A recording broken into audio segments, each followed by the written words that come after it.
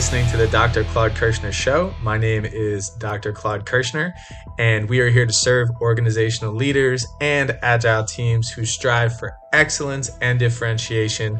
I hope you enjoy the content. If you have any questions or would like some additional resources, please visit our website at www.archconsults.com. Enjoy.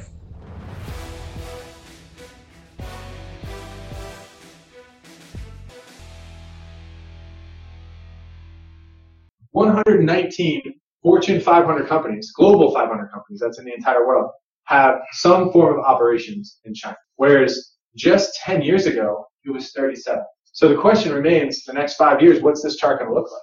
Would you be okay walking into a meeting with a group of people from a different country and asking them to partner with you so you can open up a distribution facility in their neighborhood? Management is one of the most dynamic and most fluid business topics you can imagine because of the rapid pace of change happening in our world. And this is one of them, globalization. And the international environment, potential of operating in a global environment. So sometimes I have these limiting beliefs, these confines that I put on my own career of saying, well, why can't I work with a business that operates internationally? Think about the issues it would be with selling a product. If you had a really good product, it's not about demand. It's just about opening another store. So your job wasn't to go out and be a salesperson. Your job was to go out and find a general environment and a task environment with a good internal environment to just go open up another store. And if you can do that effectively, just these organizations that are growing rapidly. It's not about do we have a good product. It's just about where do we open up the product next. That's the power of the international potential of businesses. So that's how, as managers, if you're in your organization right now or you're leading an organization in the future, you should ask yourself, what are the opportunities to operate internationally? And if somebody says, oh, we don't do that, we're in construction, we build homes. Well, why can't we go to Cuba? Why can't we go to the Bahamas? Why can't we go to these other areas in Mexico that are close to us that we can just, maybe our product will be worthwhile and be open-minded to that kind of stuff. And why is that important today that we understand as managers and leaders that we have something called the global environment that we need to be aware of, especially when it comes to change dynamics, politics.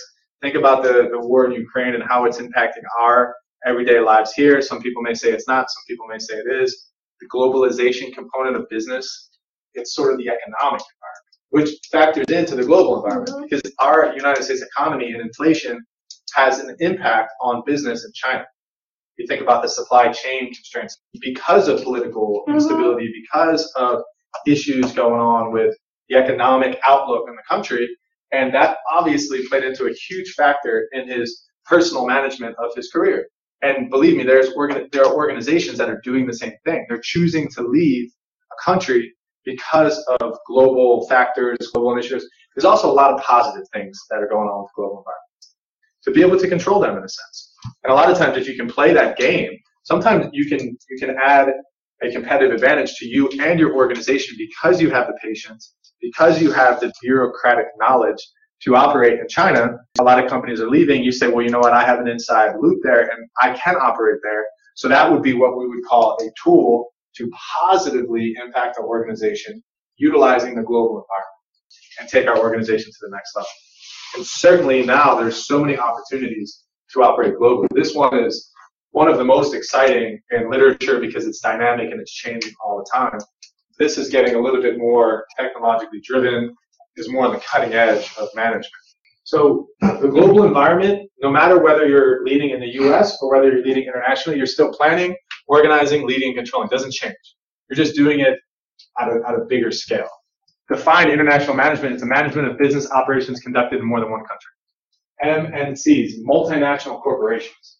It's just essentially an organization that operates in two different countries.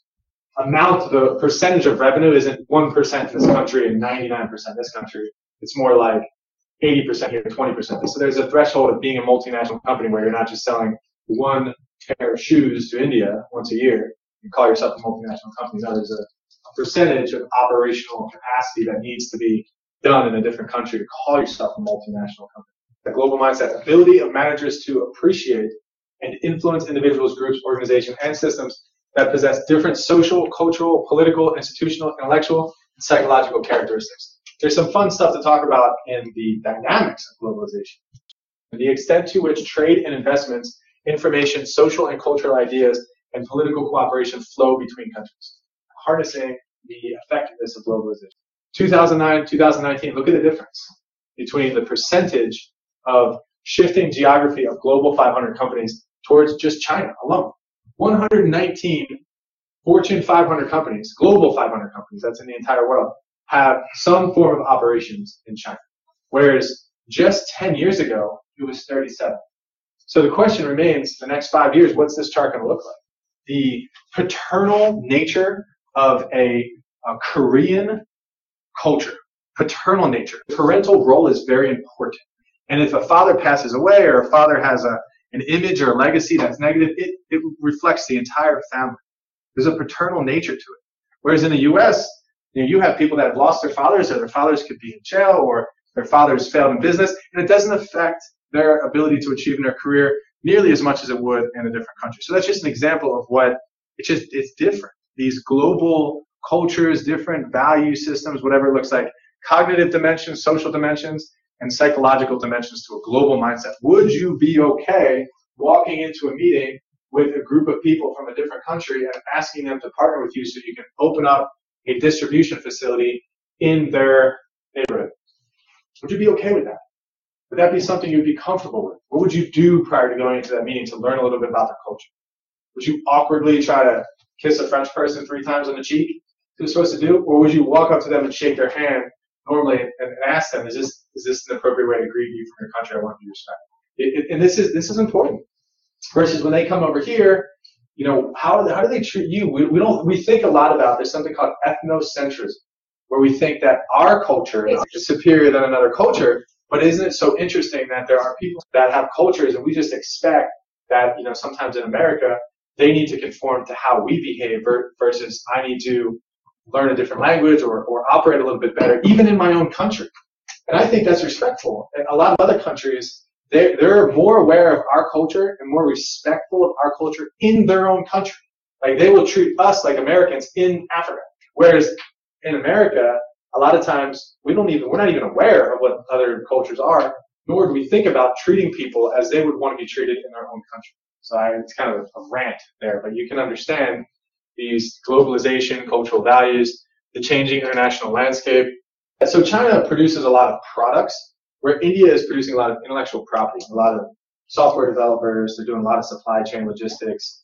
They're very well schooled, and India is exporting a lot of intellectual property. And I have the opportunity with some funding to hire a digital assistant. And there is a clear platform where I can find a digital assistant that works in a different country, that speaks great English, that works great, that is cheaper than somebody here in the U.S. Would I utilize them? First of all, let me stop for a second and say, would I even be aware that that exists as a manager, as a leader of an organization? We have to be aware that it exists. And then the next question is it right for our organization that we utilize those kinds of services outside of our country? It's called comparative advantage through specialization. If they're better at that, so it makes more sense for me to specialize at this and for me to buy that from them, and then they buy this from me. Like I know in the United States, we produce a lot of entertainment, like film industry. The actors and the credibility of our actors here are really good, and we focus on them, whereas we may buy our costumes for the actors elsewhere, bring them in. So we export films, translate them to different languages, but we import goods like textiles. So we import textiles, we export filmmaking. It's just a good example of a comparative advantage. The answer to the question is not always straightforward. And as managers, we just have to ask ourselves a question. Is it available? And then the next question is, should we utilize it? Hopefully we'll know if it's available. The second question isn't always yes.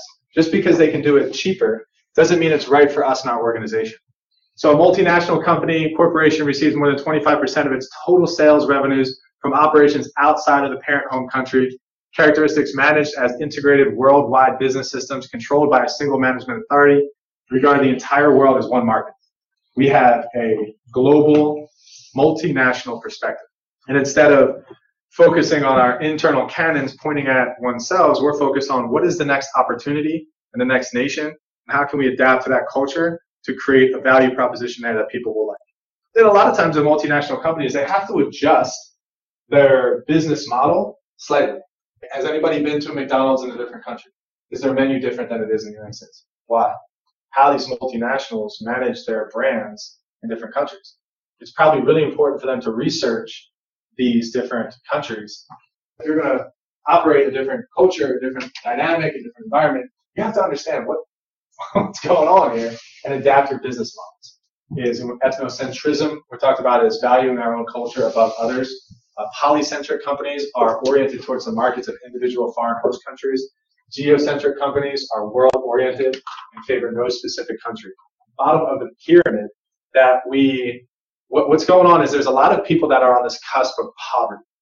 And there's a lot of great social, economic organizations out there that are creating spaces for the people that don't have a lot of money, which is the large mass amount of the world. So the reality is there's a ton of people out there that still buy products that don't make nearly as much money, and there's goods and services that are being created for that market. So there's particular cell phones that are being manufactured that are very, very, very cheap. $10 cell phones that can be used. There are types of shoes that are being created from manual or recycled material that can be sold for $1, $2, and they sell them in masses. So understanding that bottom of the pyramid and understanding what it is that they're looking for and being able to provide a market for that is also a managerial initiative that we should take as managers. There's actually organizations, and thank you for that, that's exactly what they're actually recycling human fecal matter to produce fertilizer for farmers. That is actually it's great fertilizer because they don't have to purchase the pesticides, and I think they get it for free. So they're capable of creating something as bad as that and producing something and meeting a need within the marketplace, being funded by the government to do it, because it just creates a much more sustainable ecosystem that we talked about. And there's all sorts of ways that we talk about the advancement of technology as being, oh my gosh, my kids are on the phone more and there's so much to do, and now people are WhatsApping me and Twittering me and Facebooking me and Instagramming me and emailing me and calling me and texting me. But the reality is that is also creating a lot of opportunities for people who are poor, and what technology can do for the access to water in different nations, and clean water, not just access to water, schooling, education. Just putting a simple internet connection into a classroom can create learning like you wouldn't believe. And there's all sorts of different initiatives going on out there to serve that bottom of the pyramid that is really helping our society. So think about that as managers. How can we serve that population? And in certain cultures, and we're talking about globalization, we value different things. Materialism versus the family togetherness. What we dispose of, we think is trash, is another man's treasure, is truly valuable to other people. People who come down to Florida, they see the peacocks and they're like, oh, this is unbelievable. But for us, we're like, these things are annoying. And we want nothing to do with them. So that it plays products and value systems as well. That if you could figure out how to get peacocks over to China, that would be a hit. Or if you could figure out a way to get palm trees to grow in Iceland or Greenland, that would be a hit. It's how can we bring a new product or something cool and unique to this particular market that they would value more so than this market. And also creating different supply chains and different ways in which to distribute that are creative. A joint venture is really just simply a way, and we're talking about globalization. Joint venture can be a lot of things, but a good way to get into the global markets is to do a joint venture with another organization. A company shares costs and risks with another firm, typically in the host country, to develop new products, build a manufacturing facility, or set up a sales and distribution network.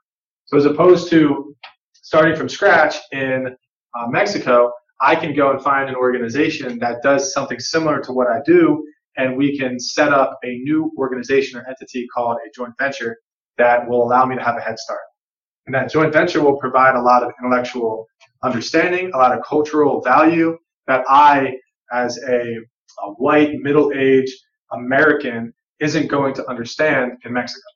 Where I need to set up with a local guy on the streets, somebody who's got some relationships, network, and leverage that for the best use of my business. That's just another way, again, a tool as managers that we use when we go into other countries. So if next week you're on a team at Airbus where your organization say, hey, can we come up with some creative ideas to launch our whatever and whatever? You say, well, I want a joint venture. Have we thought about that? It's just a tool. Now more than ever, probably difficult time to be looking to develop a distribution channel with Russia. Probably not a good time as the United States company. Likely some political risk going on with that. Think about how people, this culture, which is, again, controversial, but the people who got canceled on social media when they were talking about certain aspects of the COVID shutdown and the pandemic, celebrities were canceled. They were just taken off of the radar because they were a little bit extreme in some of the things they said about how certain policies are made. It's risk. There's political risk where, think about, again, you operate as an American country in a nation like Arabia. Yeah, so if you go over there and you do certain things against their culture, they'll shut you down real quick because of some of the beliefs and the culture that they have. It's political risk. Whereas in certain countries like the United States, we care more about capitalism. The government has less control. The government tries to not inflict as much rules and regulations into the private institutions so the private institutions can run themselves. Do you think that if the government just allowed organizations to do whatever they want, what could go wrong there? They could steal money, they could not report their taxes appropriately, they could hire people at less than minimum wage. So there's a balance between political regulation and political deregulation. In certain countries, it's very high. In certain countries, it's very low, based on a perceived political control over the local economy. So these are just things to consider. Political risk is important. Preference for achievement, heroism, assertiveness, work, centrality, a little bit high stress, and material success versus femininity, values, relationships, cooperation, group decision-making, and quality of life. Okay, so number 1 is Japan, masculinity.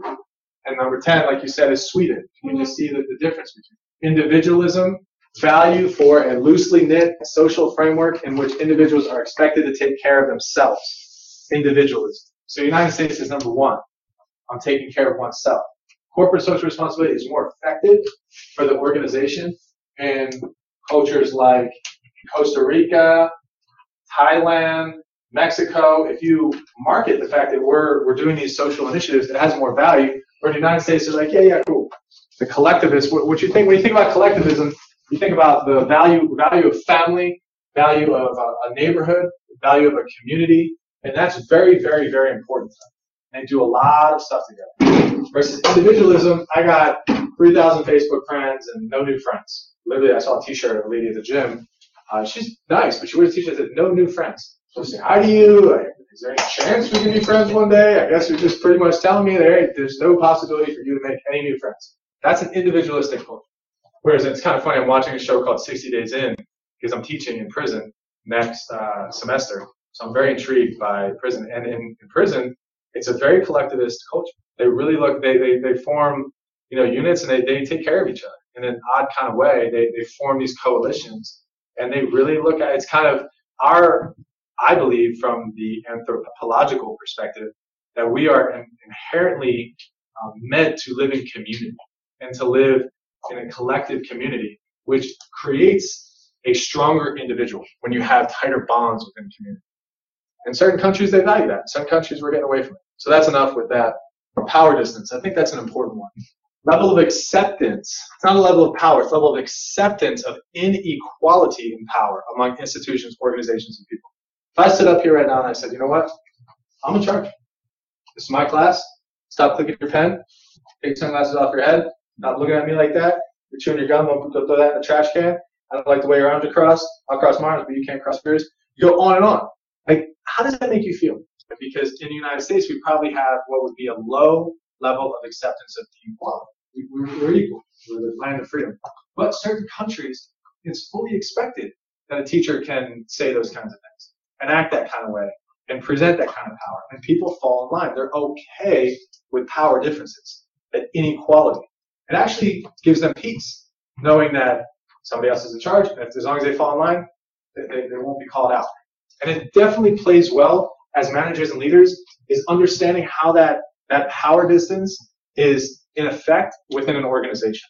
A lot of times you'll see people in power in organizations treat people and tell people what to do and how to do it, And you'll see people say, yes, ma'am, yes, no, sir, yes, sir.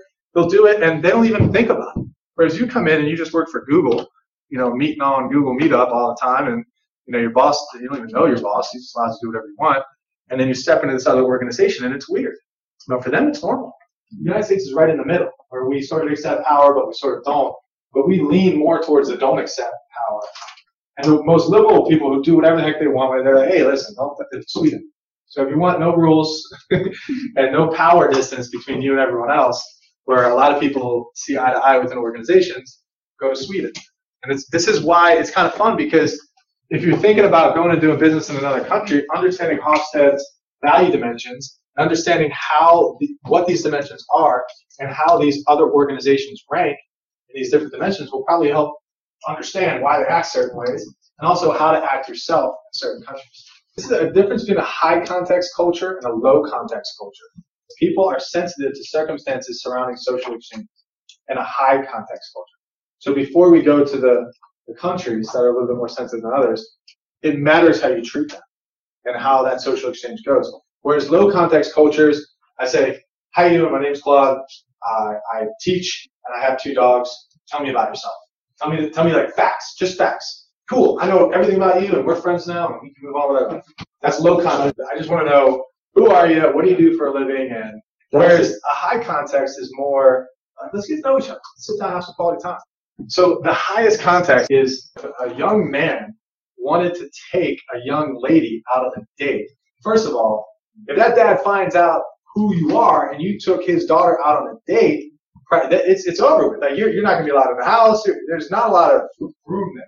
So think about when you're that young man and you're approaching that household, the context in which you operate should be pretty well thought out.